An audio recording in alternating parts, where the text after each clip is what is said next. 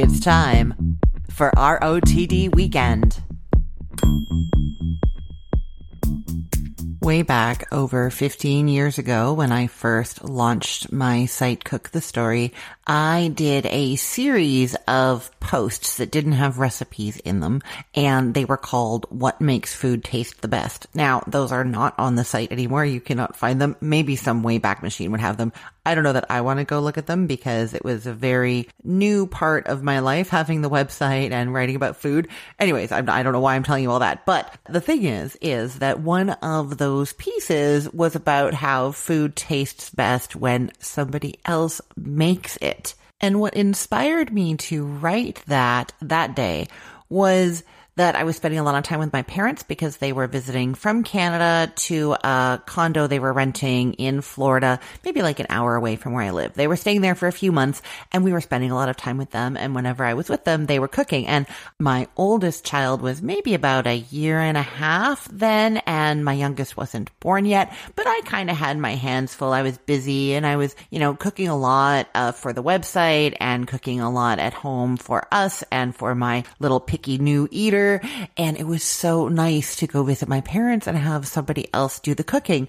And the thing that I was noticing that I loved especially about that was that my parents were making a lot of the same things that I might make at home, but slightly differently. Either they cut their potatoes in bigger pieces before roasting them, or they add crumbled Italian sausage to their potato pancakes. Sometimes small differences from what I would normally do, sometimes big differences from what I normally do. But it was just so nice to have things not taste exactly the way that I make them, taste differently, and have somebody else do them. And I would kind of sit there at the little bar near the kitchen and watch and talk and sip on some wine and listen to some music. And then the food would come and it would taste amazing. So that is what inspired me to write that piece way back then. And I want to say that I want to write that piece again now because my parents have been staying with me for a couple weeks. They're staying for a little bit longer and they've been doing most of the cooking, my mom especially, but my dad does pitch in every now and then. And as you will soon learn, he has promised to make me something special soon.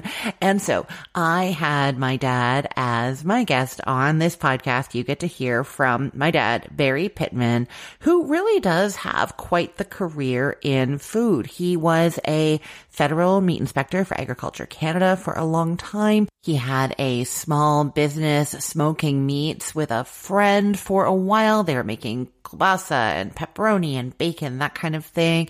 And he also worked alongside my mom in their restaurants for, well, over a decade, possibly two, I believe. So this is a guy who can cook, and I was delighted to have him walk me through a recipe. And what you'll see in listening to him, what I loved is, just like my mom, just like me, I mean, it's very clear where I get this from. He's experimenting in the kitchen. He is trying things out. He's figuring out what works best, and he's doing things just that little bit differently from how I would do them. And that makes his cooking extra delicious. And now you get an extra big treat today hearing from my dad, Barry Pittman, who has brought a secret recipe of the day for us. Let's listen.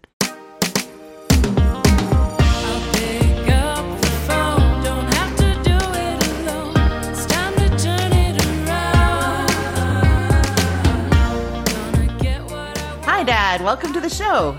Thank you for having me. This is such a treat. So I think most people know that Mom, your wife, is an amazing cook, but they don't know that you also have quite a bit of skill in the kitchen. You've had lots of experience in the kitchen. Can you tell me a little bit about your cooking background? Well, I usually do a little bit of cooking at home. My wife does most of it, but there are times when I feel like I want to do something in the kitchen. And especially when she was away from the condo where we live, I would always, look for recipes or things, like good ideas to make supper for her. So when she got home, the supper was ready. So I got some experience doing that. You have experience from before that, though, right? Well, yeah, we used to work in the restaurant business, but I wasn't involved too much in the cooking end of it. I was more, kind of looking at the deli end of it, where we used to sell meats and salads and stuff like that. But Mom and her staff were the ones that did the majority of the cooking. Yeah. I would help with some prep work but not really making online orders, like orders that come in. In terms of, you said that you focused a lot on the deli part of the restaurant, the deli meats. You also have a lot of experience in the meat industry going really far back. How old were you when you got hired by the government for that? Oh, let's see. I must have been about 24, 25 years old. I got hired on as a federal meat inspector with Agriculture Canada, and I spent, I guess it was 24 years with them. And then they were doing a downsizing with the federal government, and they were offering people early buyouts. And Mom was so busy with her business at the time that instead of her hiring a manager or to help her in any way, that's when we decided that I would take the buyout and join her in the business. Oh, yeah. And that's what we did. So we did that for several years. Yeah. How many years did you guys have restaurants for? Mom opened her first restaurant in about 1989. And then we ran restaurants right up until about 2009, 2010. Yeah, long time. Yeah, just over 20 years. And federal meat inspector for a long time before that. And lots of experience with meat and safety and health, all those things. Yeah, lots of experience with that kind of stuff, yeah. So I know that you brought a secret recipe for me today. I'm excited to find out what it is. Can you tell me what it is? Well, basically, it's a scallop potato recipe. Oh. And I really like potatoes. And one of my favorite potato recipes is scallop potatoes. And I've made it several times in the past.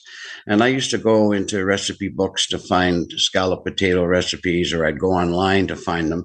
But I found out in a lot of times that the potatoes just weren't cooked enough, the way the recipes described it. Like they were a little hard, the potato slices. Mm-hmm. So what I did was I put a little spin on the recipe. Oh. And I call it my spin. And basically, most recipes will call for like 5 to 6 potatoes peeled and thinly sliced. Mm-hmm. And the one that I use quite often now, it also has a half a cup of grated onion, 1 3/4 cups of milk, 2 tablespoons of flour, 2 tablespoons of butter, 1 teaspoon of salt, and a half a teaspoon of pepper. But what I done was I decided to add some other ingredients so that it was more of a full meal.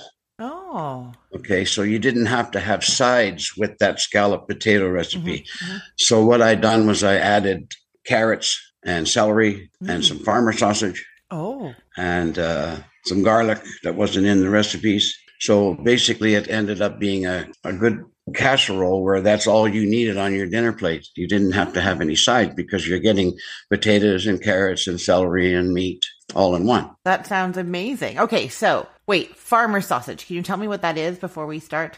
Well, farmer sausage is basically a term that is referred to by the Mennonite group. That was one of their main sausage that they made. And it was a cold smoked sausage. So it wasn't really fully cooked, but it had the appearance of being fully cooked. But as time went on, from the commercial point of view, they ended up, a lot of places that started manufacturing it for sale in the stores, they started to finish cooking it. Oh. Okay. But at Farmer Sausage in like where I live in Steinbach, it's a very large Mennonite community. Mm-hmm. And most of the stores carry farmer sausage. Oh. So it was very easy to access it.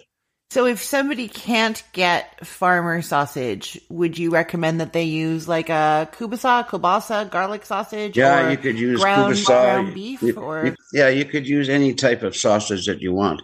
Okay. Really, like you might want to put in like fine garlic sausage or coarse garlic sausage, or some people might even want to chop up some bologna or something like that to put in. But I've used farmer sausage because it's so easy to access in Steinbach. Right. Yeah. That makes sense. Okay. So start us at the beginning. What do you do to start this recipe? Okay. First off, I place the potatoes and I just want to say one thing before I get into this. I experimented in a way to try to prevent the fact that the potatoes were not fully cooked. Right. So what I've done is I have sliced the potatoes, thinly sliced, and I julienne the carrots, and I cut up 2 sticks of celery cut in small pieces, and I add the garlic cloves, and I put that all in a pot with water, and I put it on the stove, and I bring it all to a boil. Oh. So now the potatoes are, cooked somewhat, not fully cooked, but getting close to it. So hang on. So you slice the potatoes. Do you peel them before you slice them? Yeah. You peel the potatoes and slice them. And about how thick are you slicing them? Oh, 1/8 of an inch. It's a fairly thin. Yeah, fairly thin. Fairly thin. And so that plus some chopped onion, julienne carrots, sliced celery, and garlic is going with just enough water to cover, I'm assuming? Yeah, just enough water to cover and then bring it to a boil. And do you put salt in there or no salt? You can, but you're going to be adding some salt and pepper later on. So not necessary. Okay, so you've got it all in the pot with the water and you bring it up to a boil. And then you drain all the vegetables and then place in a well-greased casserole dish. So you want you want those potatoes like tender but not fully tender. Right. Yeah, and then you drain them. You don't keep the water. No. And you put them in a greased casserole dish. Okay. So you put the casserole dish aside and then you cut the farmer sausage in slices. You add that to the casserole dish on top of the vegetables. And then while that is all sitting there in a saucepan, you melt your butter, you stir in some flour, salt and pepper, and then add some more garlic. Wait, how much butter and flour do you start with there? You're melting? 2 tablespoons of butter, 2 tablespoons of flour, 1 teaspoon of salt, a half a teaspoon of pepper, and 3 chopped up cloves of garlic. Nice. Or minced garlic. That sounds great. Yeah. So then in the saucepan, you melt the butter, you stir in the flour, you add the salt and pepper, and then you add the garlic. Now you need to have milk, 1 3/4 cups of milk. Okay. So you add the milk and you cook, stirring constantly. Once it starts to bubble, add half of the cheddar cheese, which is 1.5 cups is what you need. So you're going to use half of that into the sauce that you're making. So 3/4 of a cup of cheddar cheese will go in. And you'll stir it around until it starts to thicken. Then once that's done, you just pour that mixture over the semi-cooked vegetables. Bake covered at 350 for 40 minutes. Then uncover, sprinkle the remaining cheddar cheese on top, which would be 3/4 of a cup. Bake uncovered for 15 to 20 minutes longer. All the vegetables should be tender because of pre-cooking them in water. And I kind of put a name to this recipe. I call this recipe extra cheesy sausage scallop potatoes. Oh, I love it. Wonderful. And do you have to, Dad, that comes out once the cheese is melted? You don't wait for the cheese to start browning at all? It's just melted on top and then it's done? Your choice. Some people don't like cheese browning, but I like that crusty bit on top. And then do you have to let it rest before you serve it, or you just take it out and start scooping it onto No, plates? you can serve it right away. Just sit down and have supper. And sorry, this is my last question, I think. When you scoop into that, can you still tell that the potatoes are slices, or have they kind of mashed a bit? No, they should, some of them might get soft to a point that they might look like they're broken up, but majority of them stay pretty in their shape. Okay, wait, and I have one last question. I think this is the last one. When you poured that sauce over top of the vegetables and the farmer sausage, you didn't stir it. You just poured the sauce over top. Yep. And covered up with aluminum foil and put it in the oven, right? No stirring. Yeah, but when you pour the sauce in, you try to spread it all over. You just don't want it in the middle. You want it kind of over top of all the vegetables. Okay, so drizzle it kind of evenly. And do you find once it's all cooked just before eating, has that sauce kind of gotten down into the bottom, or has it stayed kind of like a layer on top? No, it stays pretty well mixed in with the vegetables pretty good, yeah. Oh, it gets mixed in pretty good. Okay. And I think that has something to do with the cheese that's in there because it gets a little sticky, Oh, that sounds really great. Well, this sounds amazing, Dad. How have you never made this for me before? Maybe I should while I'm here visiting you. I know, you're here for a little while yet. We have time, I think. Yeah, we could. Well, that sounds great. I look forward to it. Thank you so much, Dad. Oh, you're welcome. Thank you.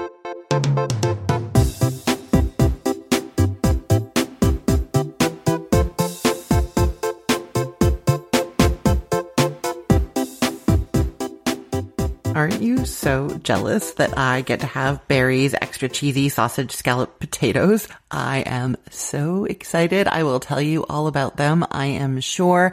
And I know both my mom's coleslaw recipe from last week and this recipe are not on the internet anywhere. Usually when I have people on this show, they're often cookbook authors or they have websites or something, and I can link to their recipe for you, and that is not the case this time. But I am going to get these recipes recipes tested and photographed and put them up so that you will have them at some point. Until then, you've just got to listen to that over and over again and get all the details written down, right? But no, I will get those recipes up onto Cook the Story soon for you, which actually makes me think of something. You know, I do usually have people from the culinary world on this show, but I have really enjoyed these episodes. Marty's scrambled eggs, my mom's coleslaw, my dad's cheesy scallop potatoes. It has been so much fun having people who aren't necessarily in the culinary world right now who just love a recipe who want to tell me about it. So if you are a person like that, if you love to cook and you have a recipe that you are like,